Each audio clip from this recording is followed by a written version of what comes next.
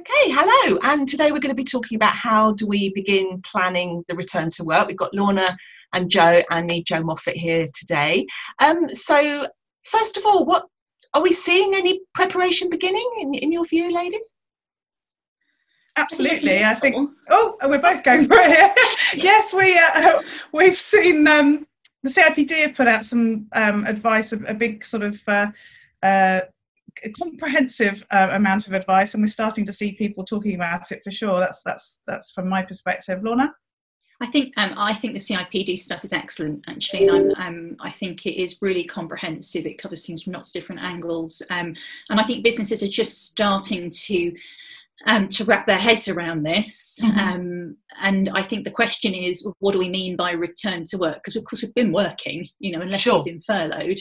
I think the question is, what is it we're going to do? And I think wrapping their head around that is where the thought is at the moment. I saw some stats yesterday which were quite interesting, which said that of only just over 10% have got an absolute concrete plan as to what this is going to look like and how it's going to happen. 56% have got kind of loose sort of structure around what it might look like, and 34% are just beginning to start thinking about it. So people are in lots of different places on that, on that sort of range, aren't they, really? So we were talking, Jo, you said you've been having some flash forwards rather than flashbacks in your brain this week. So I'm going to start off with you. What have you got any thoughts about what the future world of work after lockdown looks like? Laughing about my flash forwards, it was just my way of talking about a flashback, apart from it's about the future. It's sort of 6 weeks in, and I'm in a fairly privileged position in terms of my situation, and the first couple of weeks was quite scary, for everybody, and then things sort of settled down, and now I'm starting to have these moments of worry about what's coming. How long is it going to go on for? What happens at the end of it? How does it all sort of go from there? And I'm not, responsible for hundreds of employees and needing to think about, how to get the business going again and bringing people back to work and ending the furlough and all of that sort of stuff. So, I just can't even imagine how people are currently feeling in situations where they're HR and leaders in organisations and thinking about the future. Because again, we haven't even got a beginning for the future. So we're sort of speculating on when we need to start doing these things or what we need to do and when anyway. So that makes it more difficult. There was some stuff, wasn't there, in the press this week, Lorna, about, I think Barclays were talking about their scoping out what the future might look like, and where that might go for massive head office organisations and structures. It's interesting, isn't it? It's really forced us to look at what we think about as the work environment, as how work gets done. Lots of myths have been busted over the past 5 or 6 weeks in terms of what working from home could look like and what it means for productivity and output and trust. Mm-hmm. I think people have rediscovered, what a little bit of employee trust can do. Yeah. And I think it's not an either or, is it? It's not we're all back in the office or we're all working from home.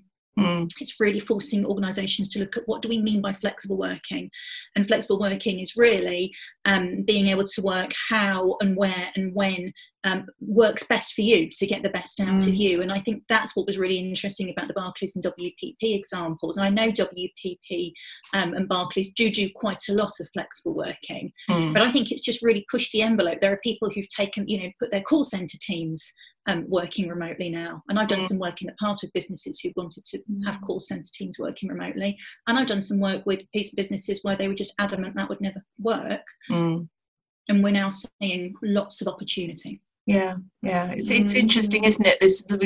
We've spent the last X number of years closing down regional offices, closing down branch structures, closing down the dispersed workforces in small groups, pushing everyone into these sort of super centres, massive head office complexes, and now we're kind of almost reverting back to a post going up further than pre-lockdown and going even further back. But so as we begin planning, what advice would you have for people as they're starting, whether they're leaders, HR, comms people? What are the kind of key things we need to take into account as we start thinking about what this future, which we don't know when it will be, ought to look like? I think the primary thing. Oh yeah. Sorry, Jo. Oh, you don't know. You primary go. too, which has obviously got the same thought in our head at the same time. This is a change project. This is a big change project. This isn't just undoing stuff that we've done over the past 5 or 6 weeks. This is rebuilding how we want work and organisations to be. Mm-hmm. And so treating it as such, including maybe having an executive sponsor who drives it and holds people to account, is probably the place you might want to start. Mm-hmm. Okay, Jo, what were you going to say?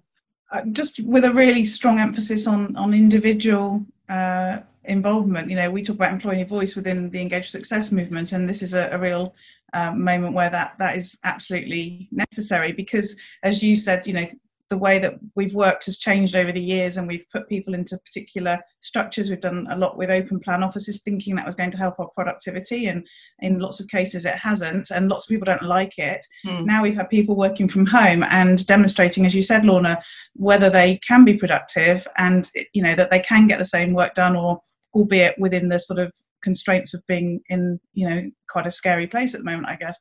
So can I just ask people? Yeah. Sorry, can I just, when we're listening to employee voice in this kind of situation, is this asking in kind of broad sweet pulse type things, how do you want your future world to look like, or is it one-to-one conversations? Is this going down to sort of local team level? How's this best approached, would you say, Jo? I think it's got to be a combination of all of it, really, because people have different perspectives for different reasons at different times around different processes, if you like. The fundamental one-to-one level, we've got people. I was just saying about my husband. He's been working from home for 6 weeks.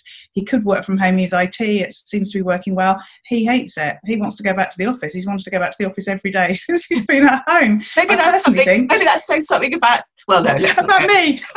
Yeah, exactly. But actually, I personally think he's much more relaxed, and he's actually benefited from being at home, but he wants to be in the office. So he would have a different view if it was me, because I love working from home. If it was me, I wouldn't be wanting to go back in the office. I'd be wanting to carry on working from home. And if we were doing the same job, we could both do that job from those two different places. It's perfectly possible. We've proved it. So I think it's got to be about the business processes and what's needed for customers and for ease of getting things done. But actually, individual needs need to come in. We've talked about flexible working for years, and people have always thought it was about if you've got children.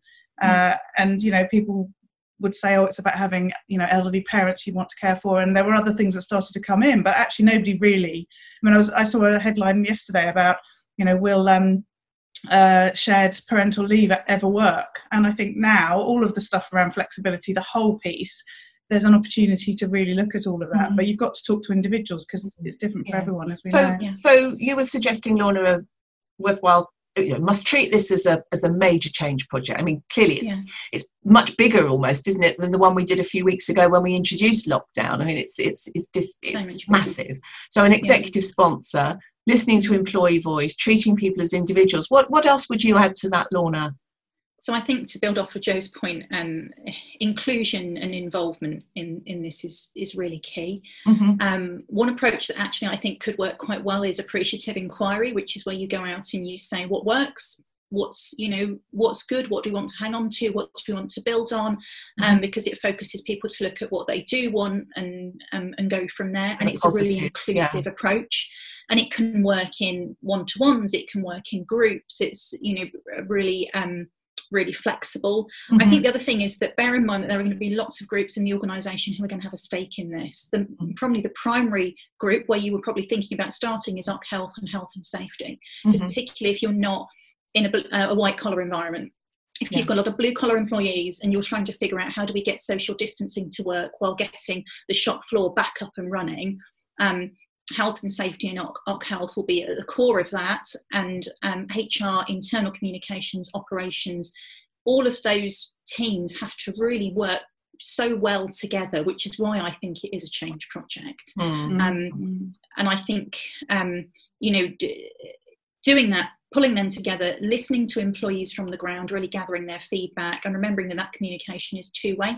It's a loop, it's a continuous loop. Yes, Mm-hmm. yes. And let's not forget that in the first instance, we've got people who have got some real sort of mental health issues around what's happened, the fact that they've been sort of kept at home even though they didn't want to be in lots of cases. Some people will have had deaths in their family, and all of that stuff will be happening right at the beginning as well. So it's not as simple as change programs where we say we're going to move from here to here, and clearly they're not simple, but we've got all the additional sort of emotional stuff that's getting complexities around it. Yeah, exactly. And as you say, individualities, people who might not be able to go back to work because they're shielding vulnerable people in their household or whatever that might be. So I think everyone is bringing, and if there's one thing that we can take out of the past 6 weeks, I would hope that it's organisations are recognising, that we are human at heart, and we feel all those emotions, and we've got all those needs, and we are all of these multifaceted roles that we play, and they all come to bear in the workplace. And just pretending that's not the case because lockdown might be dialing down a little bit would be a real lost opportunity. So I completely agree, Jo, which is why that inclusion and involvement piece is so important, because I might be grieving, you might be desperate to get back and, raring to go. You don't know until you listen to people. And I think the other thing, it really struck me when I was speaking to a guy that I think you and I both know, Jo, Ian Eyston, who's doing his doctorate on neurodiversity in the workplace. Mm-hmm. And I think if you think about inclusion, I'm seeing lots of statistics that are saying lots of disabled groups are saying, finally, you're figuring out that we can do this work. Yes. And we don't have to be physically in a workplace doing it. That's interesting. You've got such an opportunity for your true diversity and inclusion agenda to kick off here. So let's look at this as it is a massive opportunity to shape the world of work to how we want it to be and that works for everybody. I think that's, lovely. Thank you, ladies. That's been great. Thank you very much. Thank you.